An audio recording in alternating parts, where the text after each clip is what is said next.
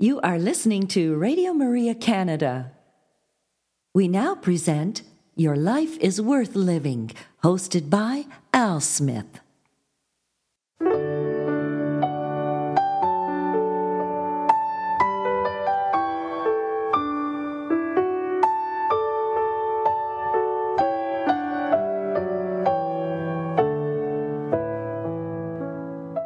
Hello, Radio Maria family, and welcome to this week's edition of Your Life is Worth Living. Reflections from the Venerable Archbishop Fulton J. Sheen. For over 50 years, Archbishop Sheen captivated audiences on both radio and television. Millions tuned in each week to hear his messages of hope and encouragement. On this week's broadcast, we will share a few of those reflections with you, and so we'd encourage you to sit back and relax and enjoy one of the greatest communicators of our time, the Venerable Archbishop Fulton J. Sheen.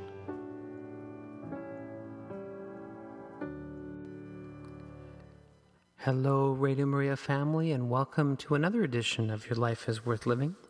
I'm your host, Al Smith, and I want to thank you for joining me to learn our faith together. We'll be sharing another catechism lesson with you a little bit later in the program because, again, we are here to become holy as our Heavenly Father is holy. Jesus gave us that instruction in sacred scripture to become holy.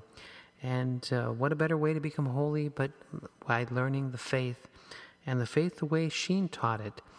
He gave 50 lessons in his complete catechism series. Many people who would receive instruction from Bishop Sheen would have to commit to about, I think it was 26 hours of instruction. And so he didn't take it lightly. If you wanted to become Catholic under Bishop Sheen's watch, it took some effort.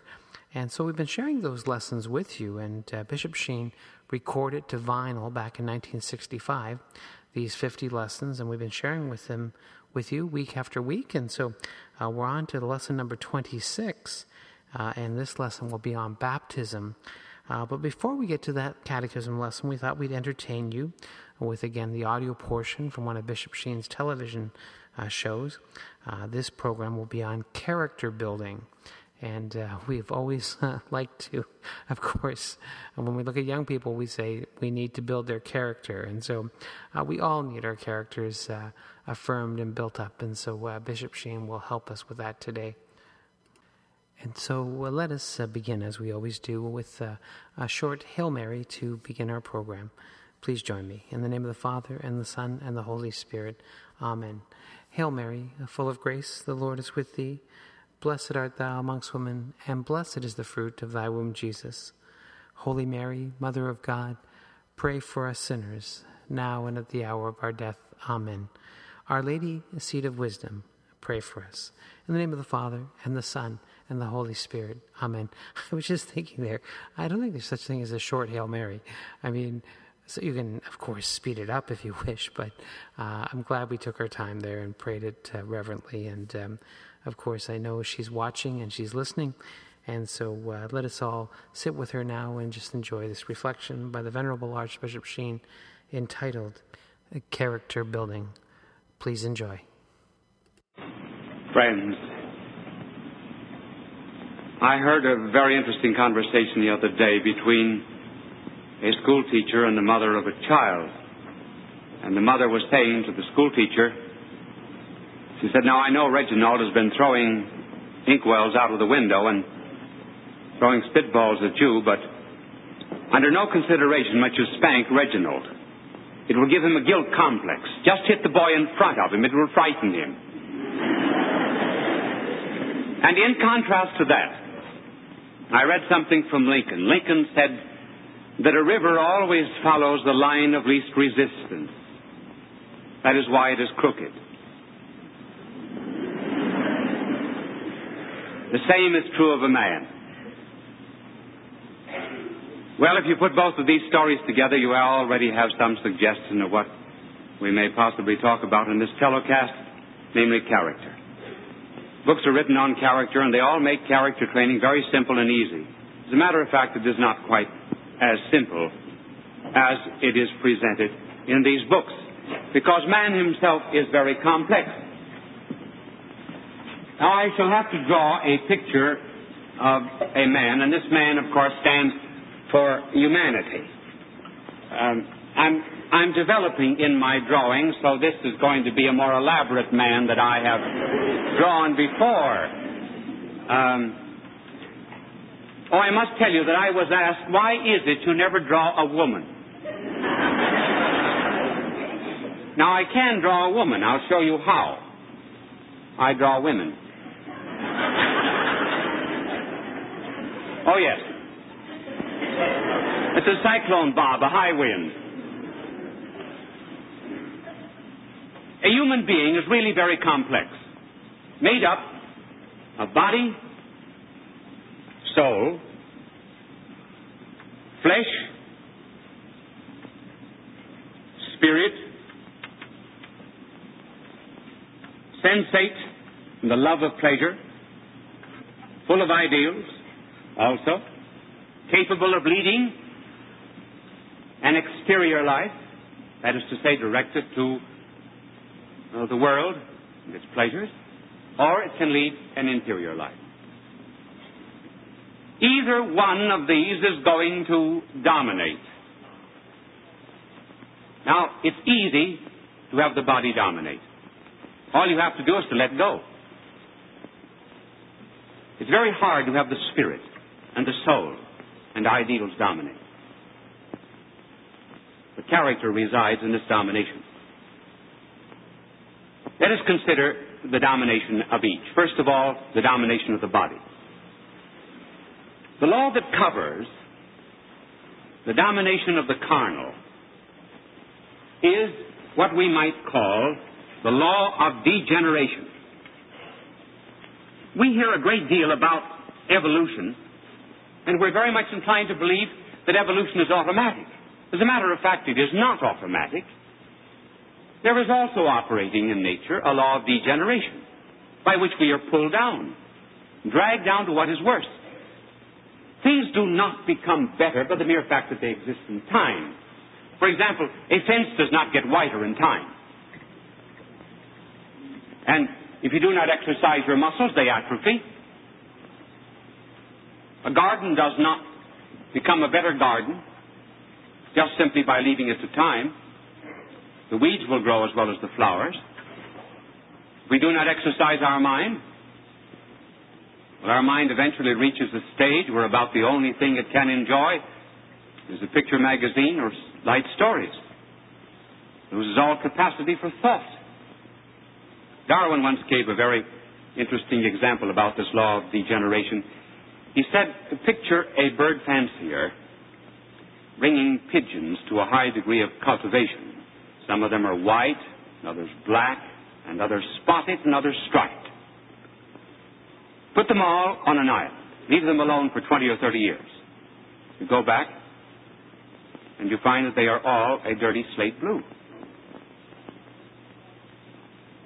They have conformed to a type.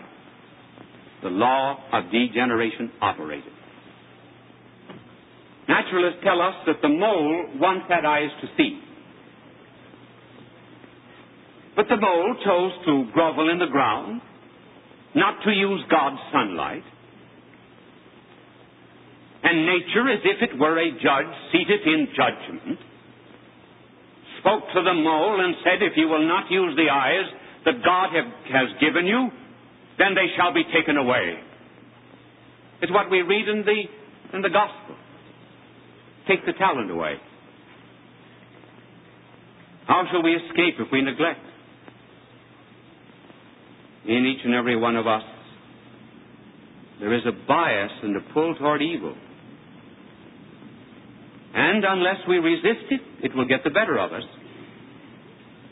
When a man is falling from a skyscraper, he's alive when he passes the 15th floor. But the principle of death is in him. If a man is poisoned and an antidote is brought to him, it does not make very much difference whether he throws the antidote out of the window or just ignores it. As long as he does not take it and resist the poison, the principle of death operates. And so evil is a kind of a law of gravitation. It can pull us down and down and down until we become, as some adults are, emotional children. One of the characteristic notes of a child is that there is a terrific tension between its needs and its satisfactions. That's why it cries so readily. And adults grow up that way. Coffee's not warm in the morning. Morning paper's not there.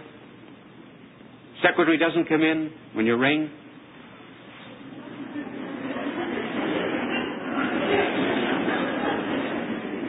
And 1,000 things like that. Then there is a kind of a reversion to the child once again. I heard of a man who got on the Pennsylvania Railroad in Washington, and he went into the dining car and he ordered artichokes. There were no artichokes.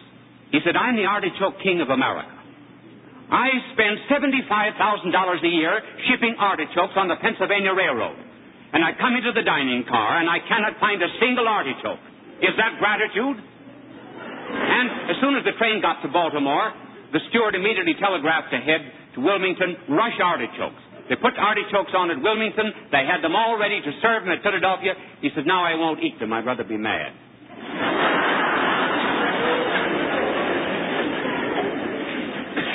The fact of the matter is that people who are always wanting their own will are unhappy. Man who is self-seeking eventually ends up by hating himself. That's one law, when we just let our body and our egotism and our selfish desires go without any resistance. Now, the other law is what we might call the law of self-perfection.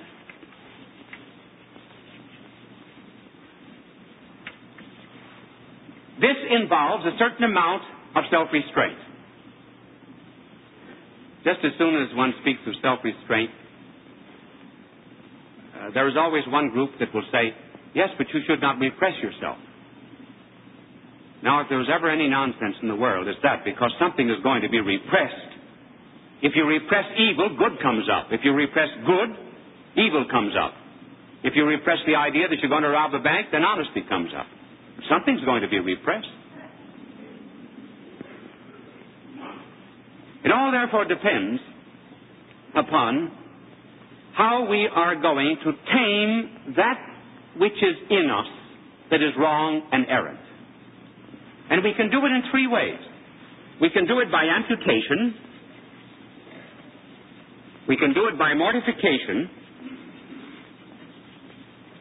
And we can do it by limitation.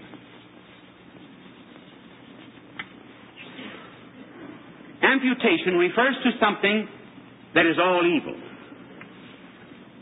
Mortification refers to something that is good and evil. In other words, mixed. Limitation refers to that which is good. To give an example in the physical order, this would be like a cancer or any other malignant growth. This would be like a fever. Man has a fever, you don't cut off his head, but you cut out the malignant growth. This is like caviar. It's all good.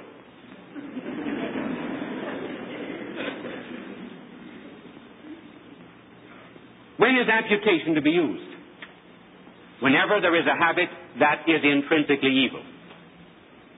Let us take a habit. For example, alcoholism. Alcoholism is an addiction in which a man becomes a slave to drink. It started with a free act. Then the free act became a habit. The habit became a reflex. And then much of the energy of his will went into the reflex action. The result was that he seemed to have little power left for decision.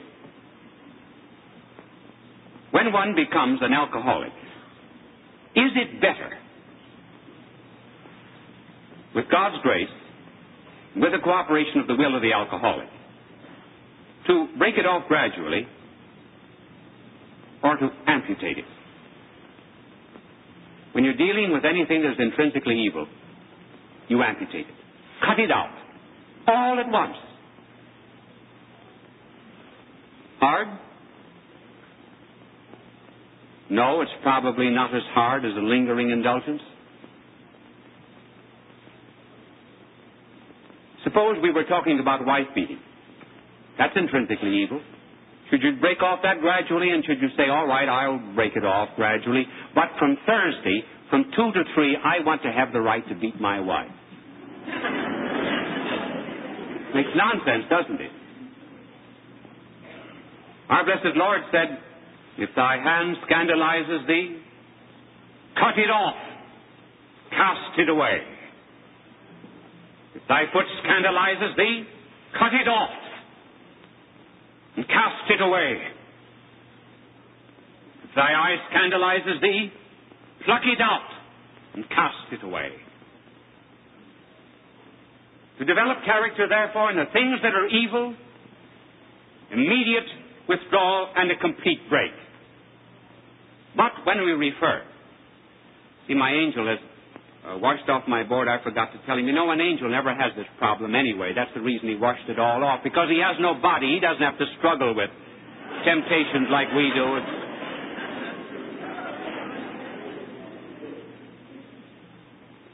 When you come to something that is a mixture of good and evil, then there's mortification.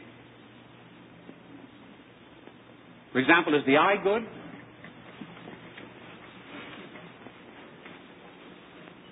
Yes, the eye is very good. But should you look at a light that is too bright? No. Why not? Because it's bad for the eye. Is the ear good? Should you hear a sound that might break the eardrum? No. That would be bad. What then does one do? One limits the operation of this faculty to that which is good, and he cuts off what is evil. Now, applying that to the development of character, the eye should not be looking at everything, as it would not look at a light that's too bright. Hence, it will not do every kind of reading, because it will not want garbage inside of the brain. And furthermore, when the wrong kind of ideas get into the mind, they finally get down into subconsciousness, and they come out and act. So one mortifies the eye from that which is evil. Same is true of the ear. Hearing is good. Gossip, backbiting, slander. The ear refuses to take these in. No character ever develops without a certain amount of mortification of that which is evil. It will hurt a bit, yes. When a violinist tightens the string, if that string of the violin were conscious, it might shriek with pain. The violinist would say, my dear string, this is to give you a better tone. If a block of marble were conscious, it would probably protest when the chisel strikes it. But as Michelangelo said, there's a beautiful form inside of every block of marble, and all you have to do is just cut away that which is not good. That's mortification. Then there's finally limitation. Limitation refers to that which is good. For example, caviar. Now, would a person eat, for example, too much caviar? Well, no, one would say, well, no, I will limit myself and just take that which is good for my health or for my enjoyment at the present time. Take a drink. drink of alcohol. There's nothing intrinsically evil about alcohol. But a man will say, it's good, but I do not want too much of it. Then I would be abusing that which is good. So I will limit myself.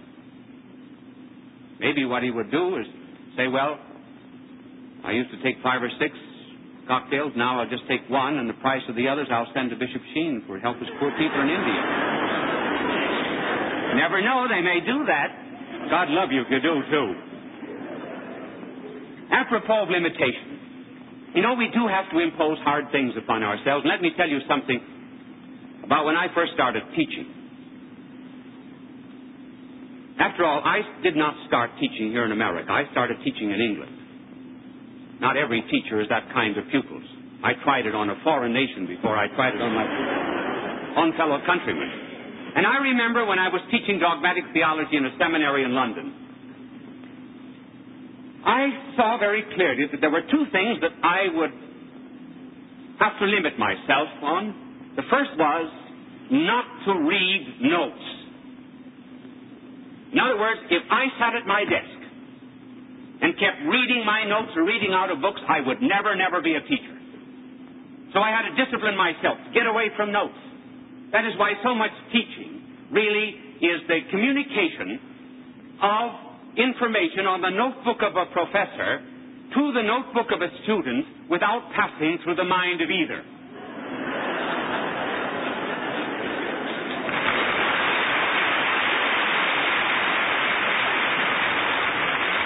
And then a second thing that I saw that I had to do was to stand. As Horace said, si vis me fleri prius tibi flendum. If you want me to weep, you must weep first. If you're going to communicate any truth with a certain amount of enthusiasm, with fire, you can't sit. You have to stand. Believe me, it was hard to get away from my notes and to get up and stand before the students. And I was not very successful because I bumped into one of them in England about 2 years ago, and he said, no, about 5 years ago, I was teaching then in Washington. He said, what are you doing? I said, teaching. He said, I hope you're a better teacher now than you were when you taught us.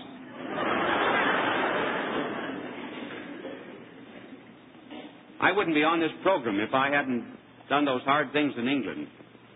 Now coming back to character, something is going to be repressed in each and every one of us. And we have to decide what it's going to be. If we were simple creatures, just flesh, had no spirit, and no infinite aspirations, we would never have to discipline ourselves.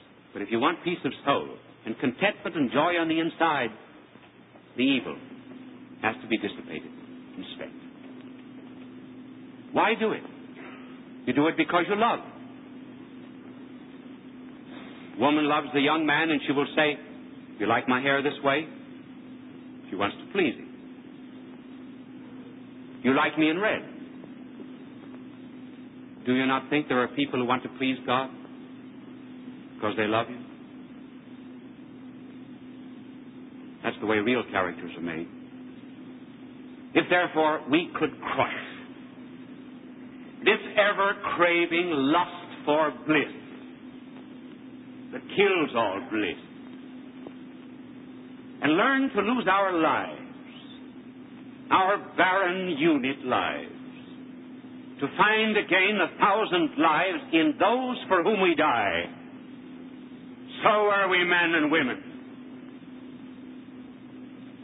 In God's great universe, wherein naught lives for self. All,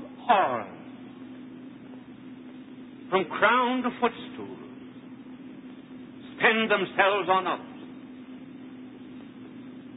The sun that only shines to light a world. The clouds whose glory is to die in showers. The fleeting streams who in their ocean graves flee the decay of stagnant self-content. the soil that yields its marrow to the flower. Flower that breeds 1,000 velvet worms, all spend themselves on others. Shall man then, whose twofold being is the mystic knot that links both earth to heaven, shall he, forsooth, whose every breath is debt on debt, forget what God hath made him? Nay, rather let him prove himself creation's Lord, by free will gift of that which they by nature's law must suffer. Take up his cross and follow Christ his Lord.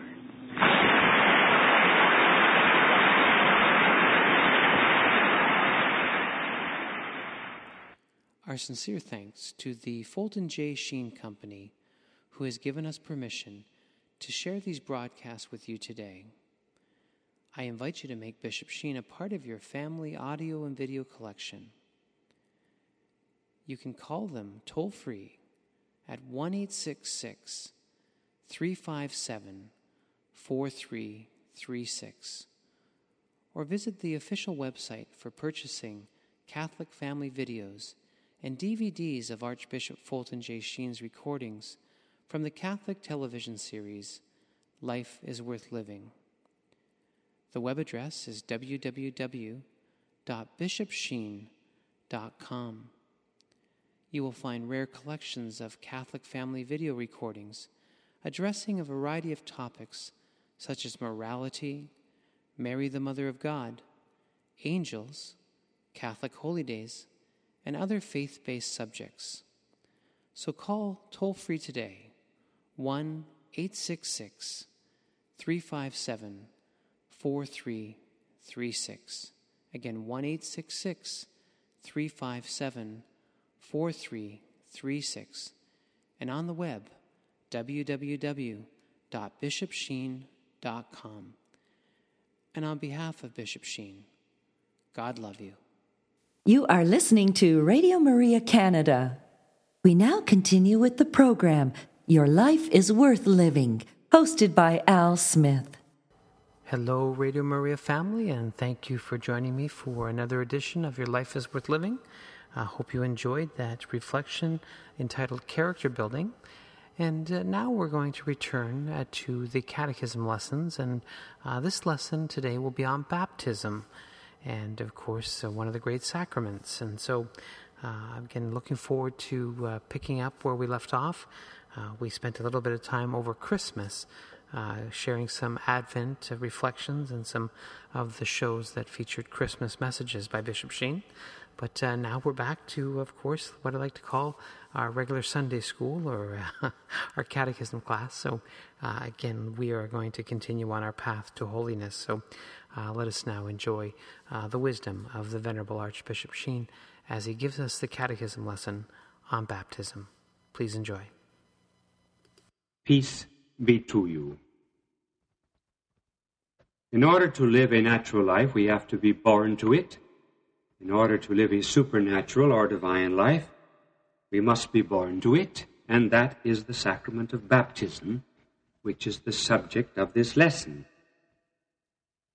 Baptism is the sacrament that incorporates us into the mystical body of Christ, the Church, and is therefore called the door of the Church. There is just a faint parallel to be drawn between the Church and the nation in this sense. Most of us did not wait until we were 21, then study the Constitution and the history of the United States, and decide to become American citizens. We were born out of the womb of America.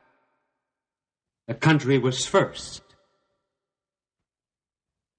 We were born into it as citizens. But in the strict sense, the church itself is first, Christ's mystical body. Baptism incorporates us into it. We are born out of the womb of the church. As we explained before, we do not become members of the church in somewhat the same way as a brick is added to brick in a house. We become incorporated to the church very much as cells expand from central cells. But you may ask, what difference does the pouring of a little water make? Well, as regards the water itself, it probably makes very little difference. That is to say, the water alone. Take the water in a steam engine.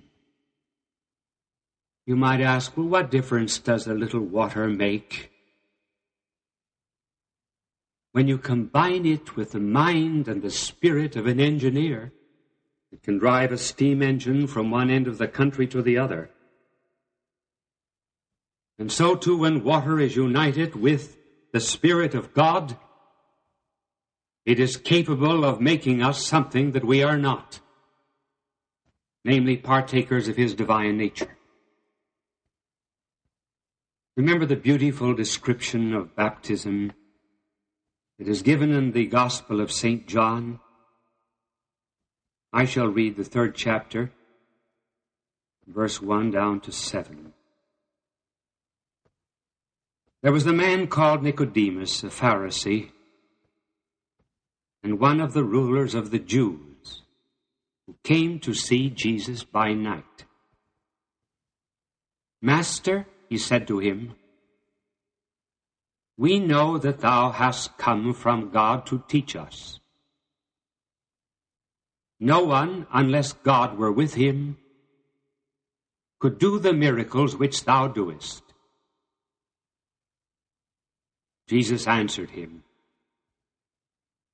believe me when I tell you this. A man cannot see the kingdom of God without being born anew.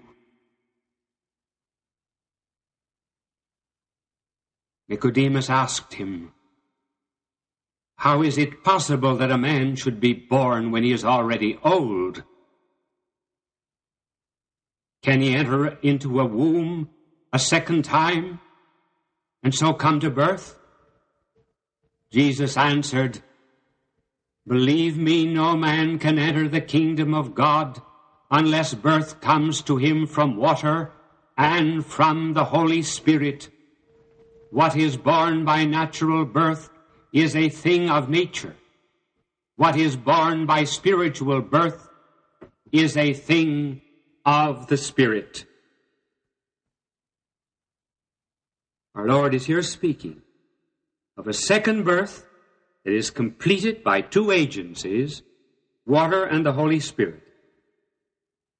Water of and by itself can exercise no spiritual influence, but it is a material sign of what is done and communicated invisibly and spiritually in the soul, thanks to the words of baptism, I baptize thee in the name of the Father and of the Son and of the Holy Spirit. Water was rather a good sign for the sacrament of baptism. First of all, it signifies a washing, and baptism washes us from our sins. Furthermore, water is transparent to light. Signifies how light can be communicated, the light of faith, into the soul. The Greeks used to say that all life came from water. Their biology may have been wrong, but theologically they were rather sound, for all divine life really does begin with water. Notice that our blessed Lord said to Nicodemus that unless he was born again of baptism in the Holy Spirit, he could not enter the kingdom of heaven. In other words, it was impossible. We should not be surprised at this. After all, we cannot live a human life unless we're born of the flesh. And we cannot live a divine life unless we are born of God. Now, we're capable of that. We are, as some philosophers have said, capax Dei. We are capable of God. Nature is full of examples of such capacities. All seeds are of this nature. They are dead until favorable circumstances of soil quicken them into life. The egg of a bird has in it the capacity to become a bird like the parent, but it remains a dead thing and will corrupt if the parent forsakes it. There are many of the summer insects which are twice born, first of their insect parents, then of the sun. If the frost comes in place of the sun, they die. The caterpillar has already a life of its own, with which, no doubt, it is well content. But enclosed in its nature as a creeping thing, it has a capacity for becoming something higher and different. It may become a moth or a butterfly. But in most, the capacity is never developed. They die before they reach that end. Circumstances do not favor their development. These analogies show how common it is for capacities of life to lie dormant, and how common a thing it is for a creature in one stage of its existence to have a capacity for passing into a higher stage. But, note this, a capacity which can be developed only by some agency outside of it and adapted to it. It is in this condition man is born of his human parents. He is born with a capacity for higher life than that which he lives as an animal in this world. There is in him a capacity for becoming something different and higher. That capacity lies dormant and dead until the Holy Spirit comes and quickens it. The influence has to come from without. There must be the efficient touch of the Holy Spirit, the impartation of His life.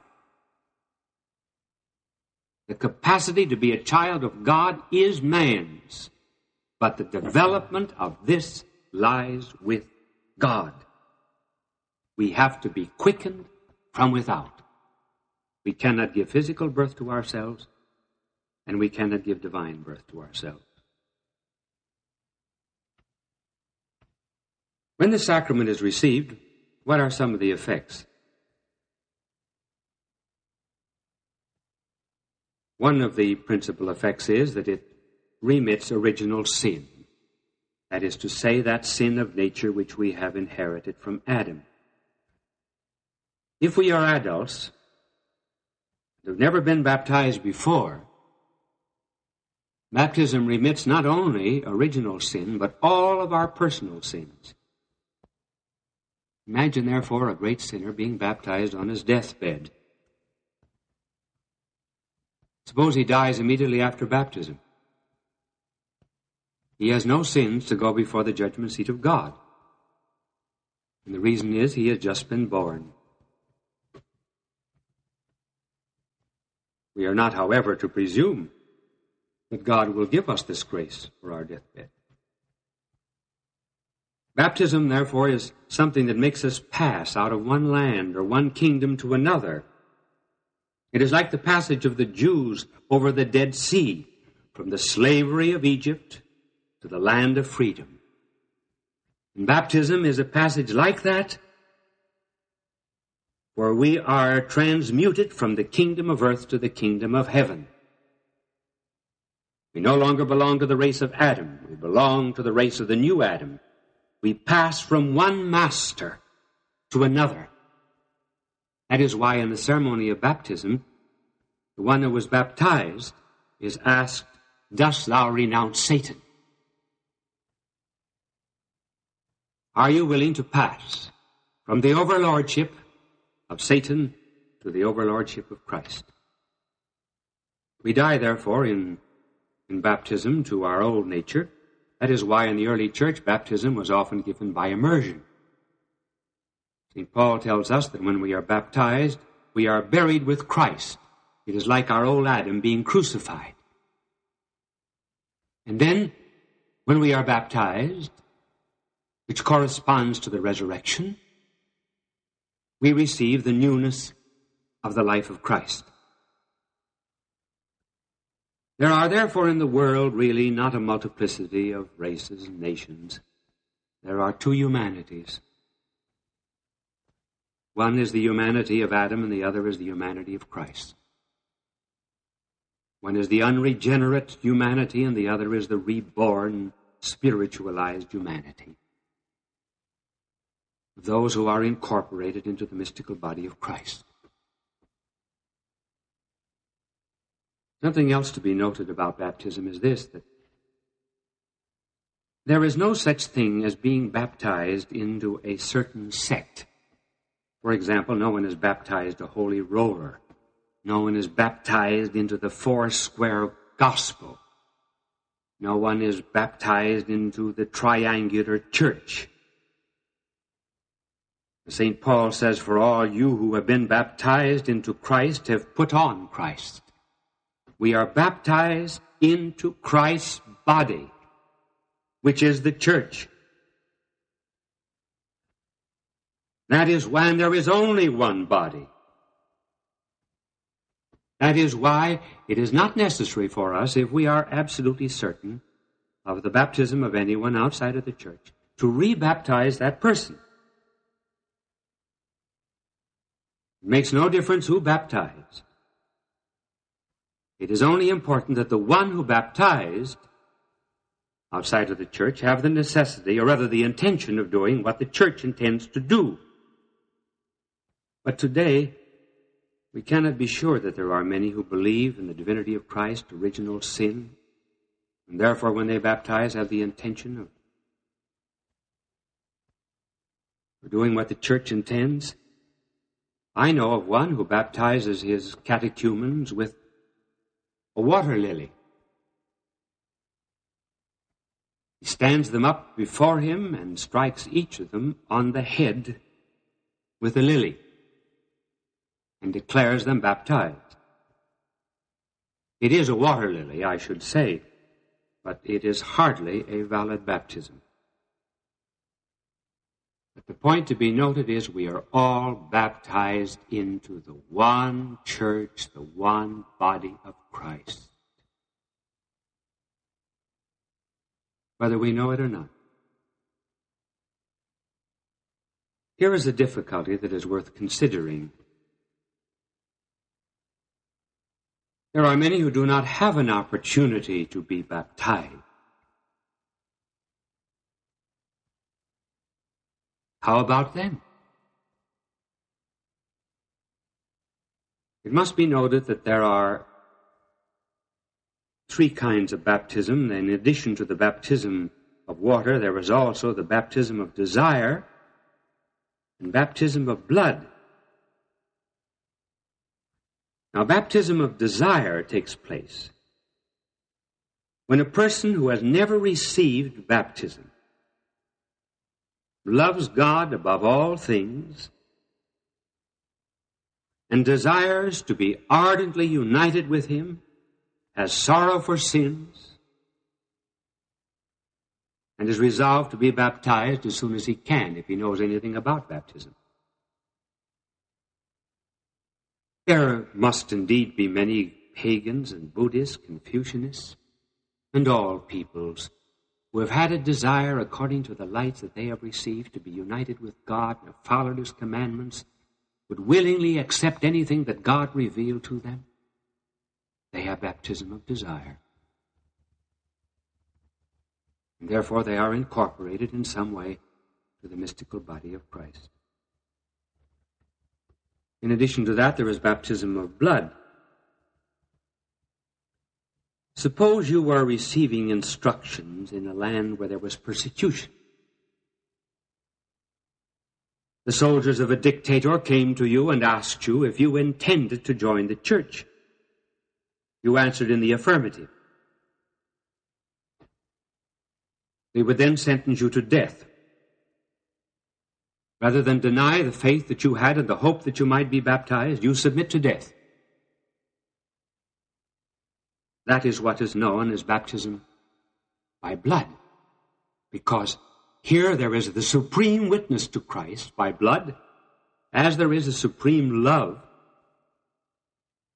of Christ, as supreme as it can be in the natural order, on the part of those who have baptism of desire. I was once instructing a person. We came to the subject of baptism, and she said, I have never been baptized. Suppose that I should die tonight. What would happen to me? Well, I said, you certainly desire, do you not, to receive baptism? She answered most ardently, I can hardly wait. She did die that night. She had baptism of desire. Another difficulty. How about children who, through no fault of their own, die without baptism? Are they punished and sent to hell? No, no, no. Unbaptized children are not sent to hell, nor are they punished. Their capacity for the supernatural order was never actualized, but they have all of the natural happiness that is possible for them. And that state we call limbo.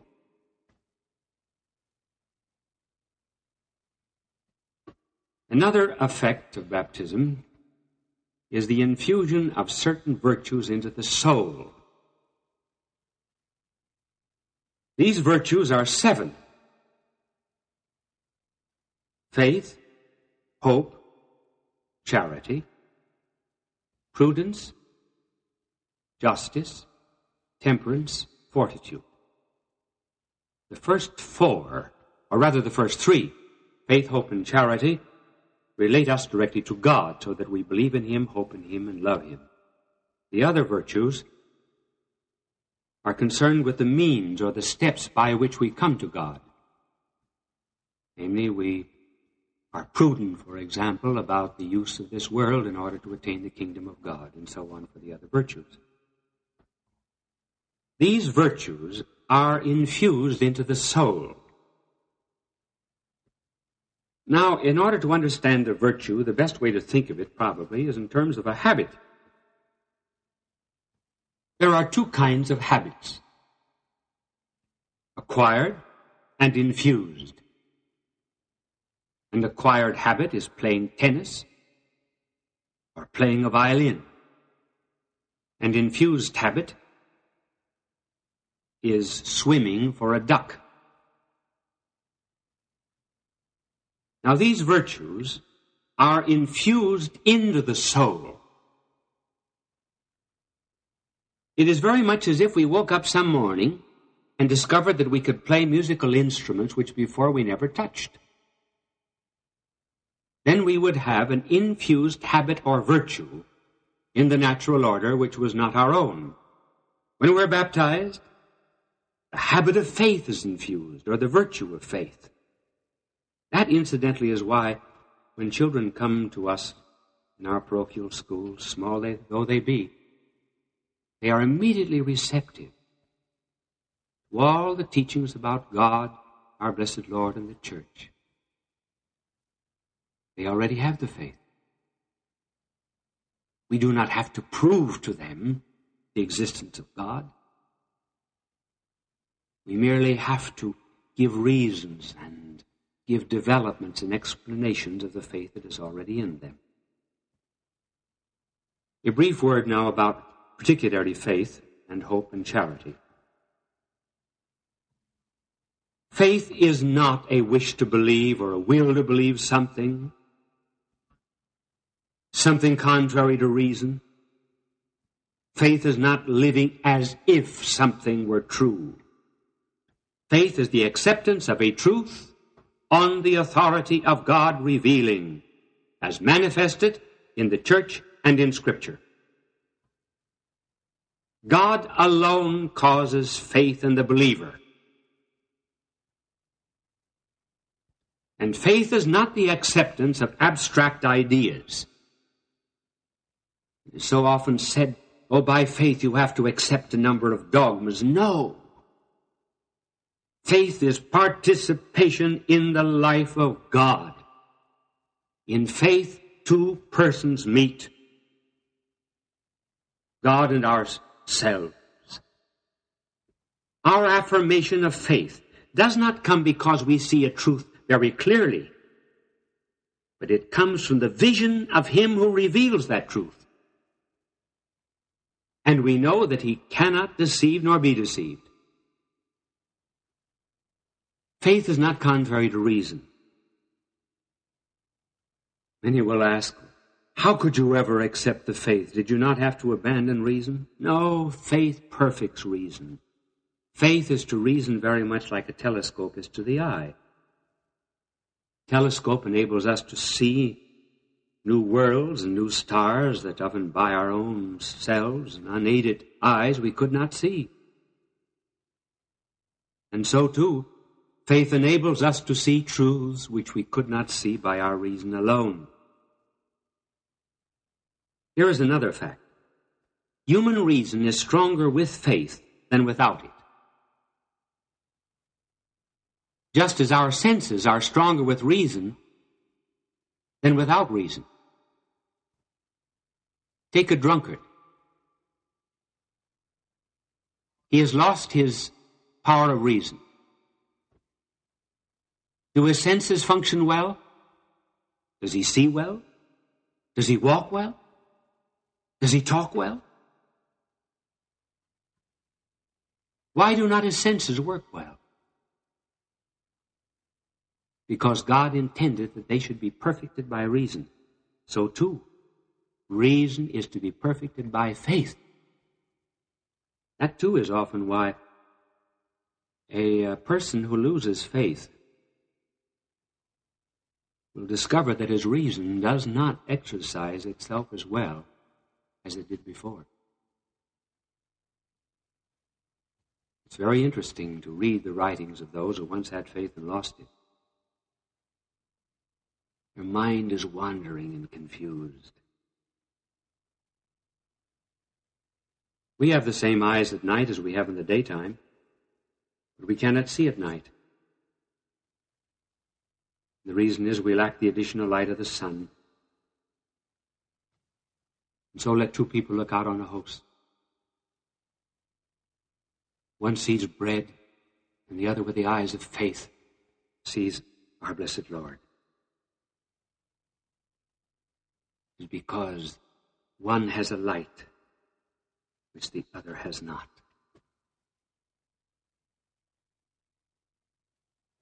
Therefore, we thank God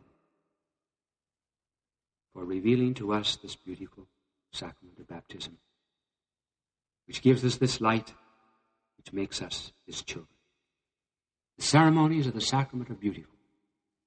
Assist some time at a baptism, and the priest will explain all of the ceremonies as they take place. They are beautiful, like putting on the white robe.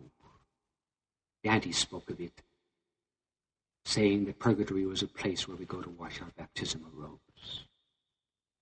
Would to God that that robe of innocence that we receive in baptism, we could always keep clean before God and man. God love you. You are listening to Radio Maria Canada. We now continue with the program, Your Life is Worth Living, hosted by Al Smith. Hello, Radio Maria family, and welcome once again to another edition of Your Life is Worth Living. I hope you enjoyed the catechism lesson on baptism, and we will continue learning some more about the faith the next time we get together. And so until that time, may the good Lord bless you and keep you. May the Lord let His face shine upon you and be gracious to you. May the Lord look upon you kindly and bring you peace. God love you, everyone.